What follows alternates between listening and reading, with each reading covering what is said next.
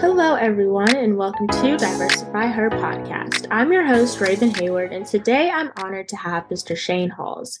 He has a unique expertise at the intersection of AI, career growth, and diversity and inclusion, tailored for corporate professionals. With 15 years plus of HR experience, his dedication to fostering diversity has led him to create equal opportunities across various industries, including biopharma, IT, healthcare, and engineering.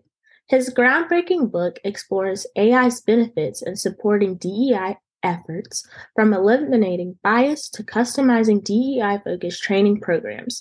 By leveraging AI driven analytics, organizations can make data driven decisions and continuously improve their DEI initiatives, ensuring AI generated insights align with their values and objectives. Thank you so much for joining me today. How are you doing? Thank you so much for that great introduction. I'm doing well. I'm doing well. Another wonderful morning here to start off doing my best to be my best. So I'd love for you to just start off by telling me about yourself and your journey as to how you got to where you are today. And my journey to be where I am today. So first, I was born in the U.S. Virgin Islands to a Crucian mom and a Trinidad. So persons who are born in St. Croix are Crucian. Persons, of course, born in Trinidad are Trini. And so I am half Trini, half Crucian. I was then relocated to Charleston, South Carolina when my mom moved us there. So I did high school in Charleston. And while there, I decided that I wanted to aspire to be a lawyer, right? So I applied to colleges with the goal of one day becoming an attorney. I received a scholarship and attended St. Augustine's University right here in North Carolina, a great HBCU. I loved my HBCU life. I think HBCU life is everything. And so while at school, learned that a lot of people in my class, a lot of people that I was interacting with, a lot of students were first generation college students. And I thought that was pretty cool. Fortunately and unfortunately, that wasn't my case. My mom is a scholar with a master's in education. So education and college was like the minimum in our household. And so the bar of success was set pretty high by her. So graduated school. But at the same time, I got married the same year I graduated, had my first child the same year I graduated as well. And so basically law school was kind of put on the back burner and taking care of my family was my priority. So that eventually landed me into talent acquisition. And that was probably a couple of years after I graduated. And then I moved into the industries of IT and pharmaceuticals or biotech. And so being in TA and IT and pharma, which are two huge industries, allowed me to really see behind the curtain, right? It allowed me to see and hear conversations by leadership and executives about how decisions are made, who to hire, who to promote, how ratings are given for performance evaluations. And I really started to see disparities in what was going on. And that really ignited an internal flame in my soul to really try and work hard to bring true diversity and equity to all persons across various industries. Wow, that sounds amazing. So, with you attending college and even just you explaining, how you graduated and got married and had a child in the first year, and then starting your career and learning everything through your experience, what would you say was your biggest failure and what exactly did you learn from it? My biggest failure. Well, early in my career, I was working at a predominantly white organization. In fact, I was one of only 3 Black staffing specialists for this staffing company. And so it was just regulated in the office. But the night before was a Duke UNC game. And so everyone knows how big those Duke UNC basketball games are. Well, the regional director who was over the Southeast comes into the office that morning discussing the game and very loudly proclaims that he was not surprised about how those thugs over at UNC was able to win the game. Now, if you understand the dynamics and demographics of UNC and Duke, UNC at the time had a majority Black basketball team and Duke had a majority Caucasian basketball team. And immediately my white counterpart looked at me and his face was flushed because he knew what he just heard and he knew what I just heard too. And we knew exactly what my director meant. And I said absolutely nothing. I just shook my head, put my head down, and went back to work. That moment bothers my soul to this day because people who know Shayne as I am today could not even conceive of me letting something like that slide. And, I just chalk it up to you live and you learn, right? That was a moment that again, lives in me, and that drives me to speak up for all those who may have a disenfranchised voice in the corporate setting and outside the work environment. That's terrible. You know what your boss said, and did any of your coworkers at the time say anything, or they just looked at you to see what your reaction would be?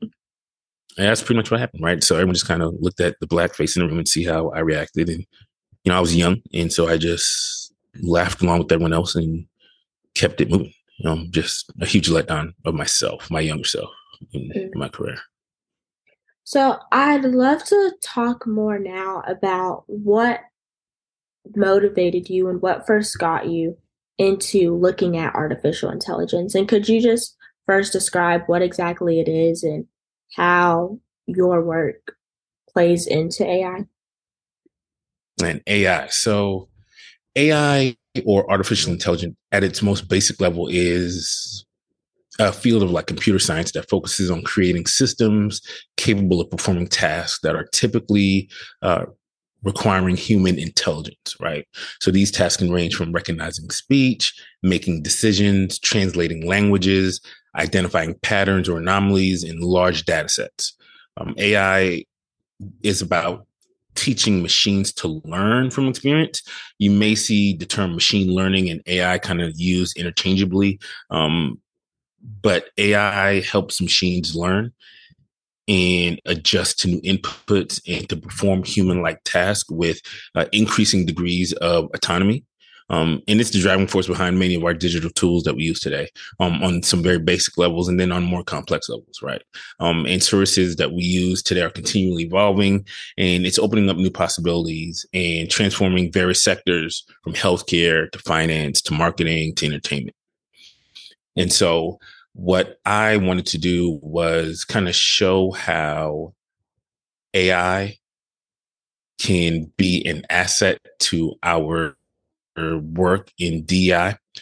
Diversity is something that is not going away. Over the next like 3 to 5 years, AI can really help the DEI workspace by helping with bias mitigation. AI can help with data-driven insights, accessible technologies, cultural competence, right? So what we're looking at is you have this system that is purely unbiased at its core. And so AI can help reduce unconscious bias in recruiting, hiring, promotions by offering objective analysis of candidates based on data sets and criteria, not our bias or our quote unquote preferences, right? So when AI is evaluating someone's resumes or their answers to questions or their interactions, they don't really care what school they went to. They don't care about, what organizations they're a part of. They don't care what color shirt they wear, what sporting teams they like. Now, these are all things that impact human bias when we're interacting with somebody, right? That's how we form bonds. That's how we form, a liking to someone, is that we find things in which we have in common, offer to show you which managers are promoting what type of candidates, where are women being promoted and where they're not being promoted, where are opportunities given to persons of color, where are opportunities not given to person of color, not by word of mouth, but by actually just looking at the data. And, like I say, numbers don't lie. Men lie, women lie, numbers don't, right? And so we can just look at the numbers and AI can analyze those numbers and really show us where the gap is and how we can start to make up that gap with various sort of practices that they can put in place to kind of show you what managers need to kind of adjust their evaluation practices to make sure that they are giving everyone equitable opportunities to move up within organizations. Mm-hmm. And I know I actually did a summer camp about 5 years ago, and we were first talking about artificial intelligence, and it was a debate camp. So we had to argue for whether AI is a positive thing or whether it was a negative thing.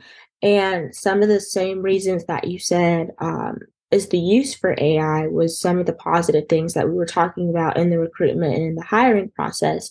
But one of the negatives was the fact that AI could bring job loss. So as our society is progressing, as AI is getting bigger, my generation with Gen Z, as we're entering in the workplace in the next 3 to 5 years, how do you see AI impacting us as we're entering the workplace?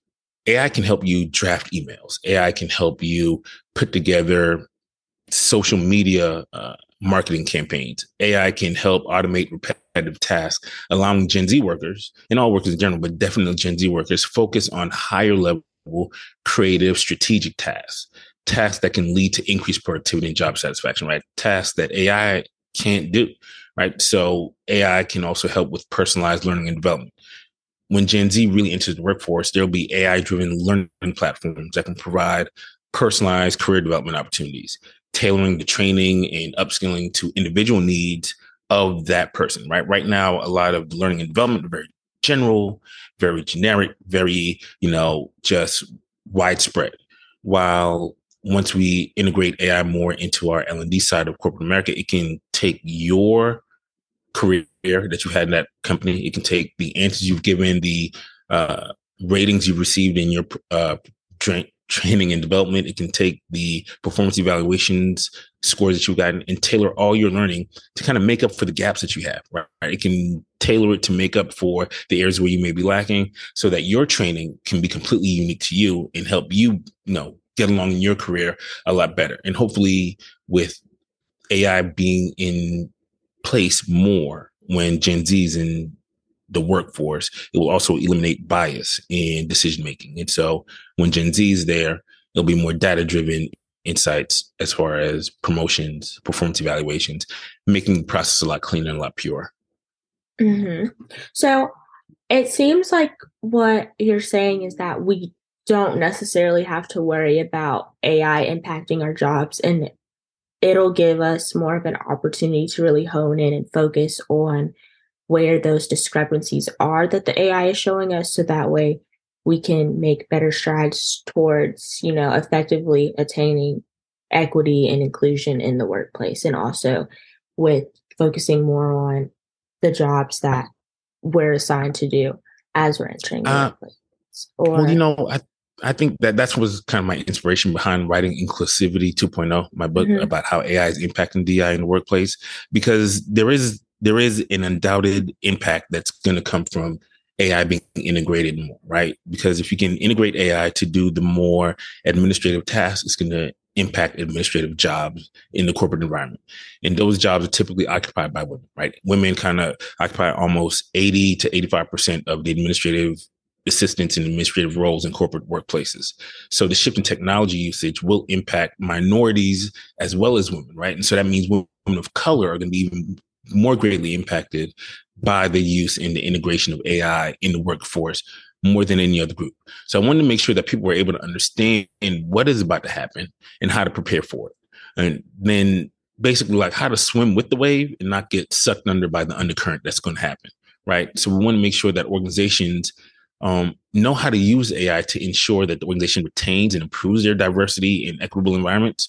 We don't want the introduction of AI to overtake the constant need to pay attention to DEI on all levels of the organization. And that's something that has definitely been the driving force behind my company, Manifested Dreams, is to take persons and take them through consultation sessions on how to use AI to strengthen their skill sets so that they are a stronger employee in the workplace. And so as AI is integrated, they aren't looked at as a sacrificial lamb to AI, but they're looked at as an asset, as someone who already knows how to use AI to make themselves a more productive employee. Mhm. So do you have a feeling that with the progression of AI or in the next coming years, that a lot of companies that may have these DEI missions or initiatives may start to go away because of the impact that AI will have? I think that DEI has been a constant conversation for decades in the workforce, right? DI conversation has been here. It's gotten a lot of cultural awareness movements over, from when the pandemic started until we are now. But I worry that many organizations who you saw flying the flag of DEI very loudly, now that it's no longer a wave, it's no longer cool, that DI will get tucked away in the background like it was before. Mhm. And the cost savings of integrating AI will be to the forefront of organizational leadership's mind on how to utilize it. And so I want to I want to do my part to make sure that we see AI as a asset in making sure that DEI is still being paid attention to and not used as an alternative to having a more diverse workforce in order to save money or make money, however you want to look at it. Right.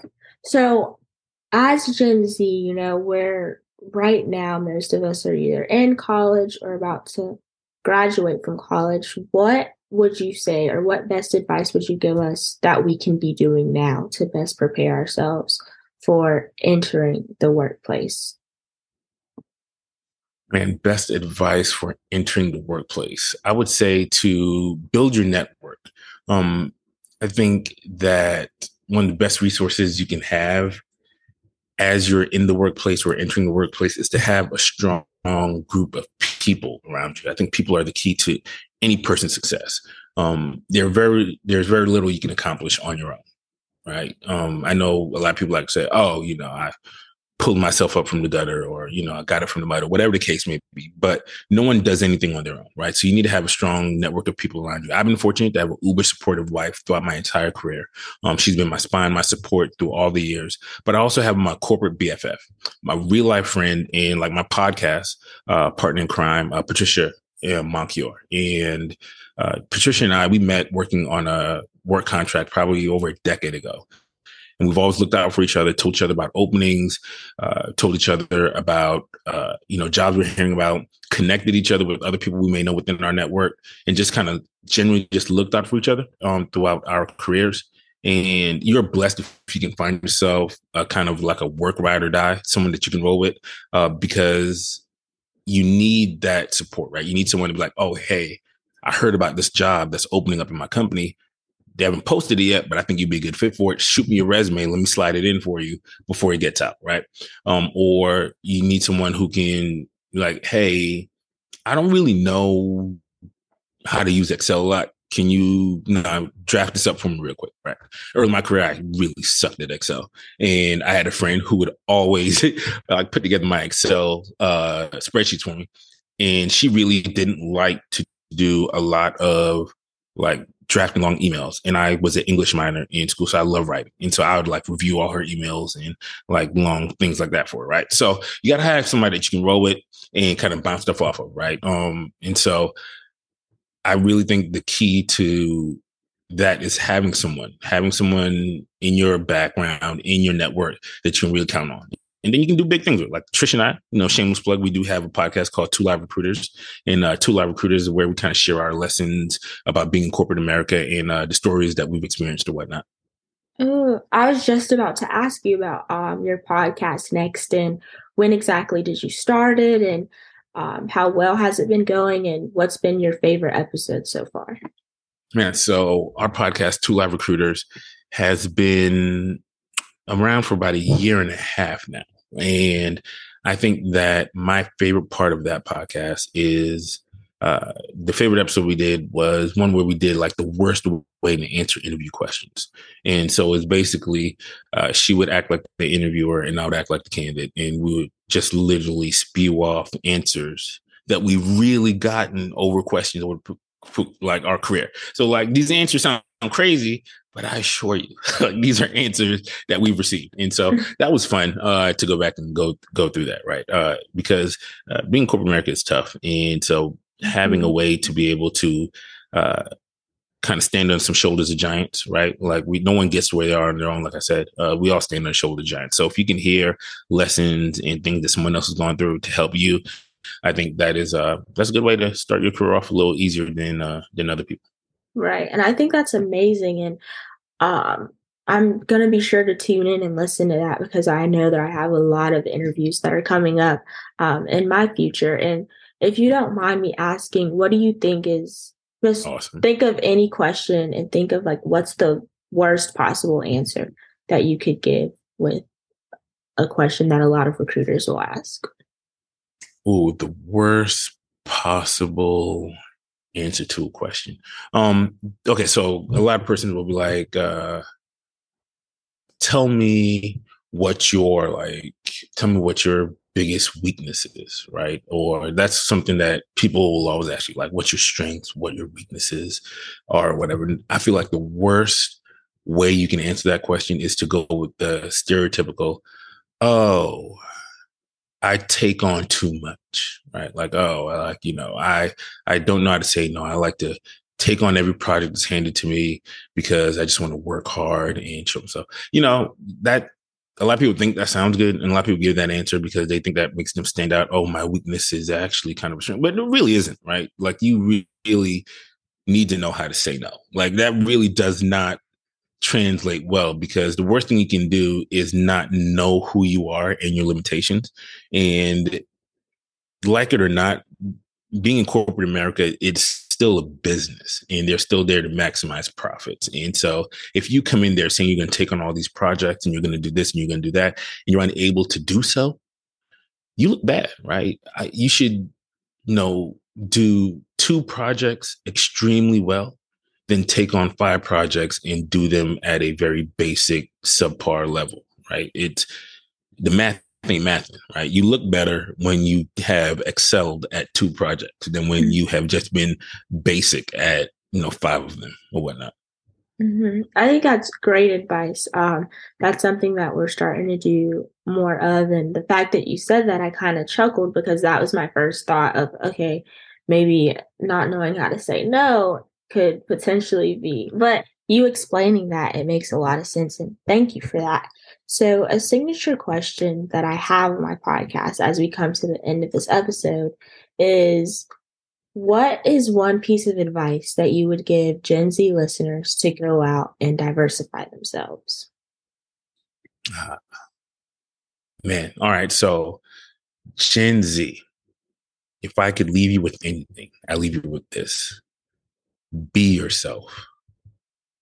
That is something that I wish that I knew when I started my career, that it's okay to be unapologetically me, right?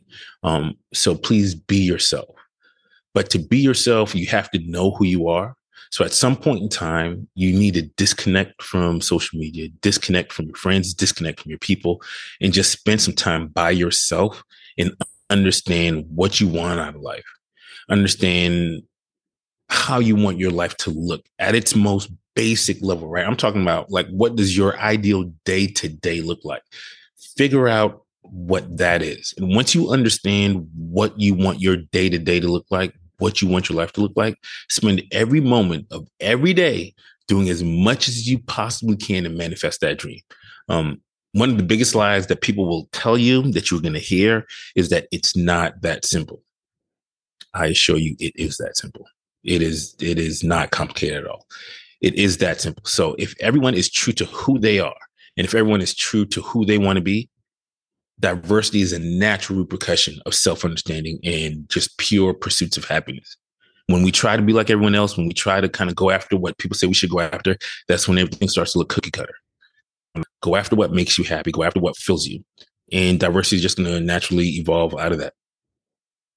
Well, thank you so much for that great advice, those golden nuggets, just reminding us to be unapologetically ourselves and giving us some great interview tips. Everyone, please be sure to go and check out his podcast and also check out his book, Inclusivity 2.0. I'll make sure that I have that in the description box below. And if any of my listeners want to reach out to you, want to connect with you, where can they reach you at? Man, you can reach me on my website, www.manifesteddreams.org. You can go on there to book consultation sessions with me, look at some daily tips that I post about AI. You can also follow us on Twitter at Manifested Dreams. Yes, thank you again so much for coming on. Thank you, everyone, for listening. And be sure to catch me next time on Diversify.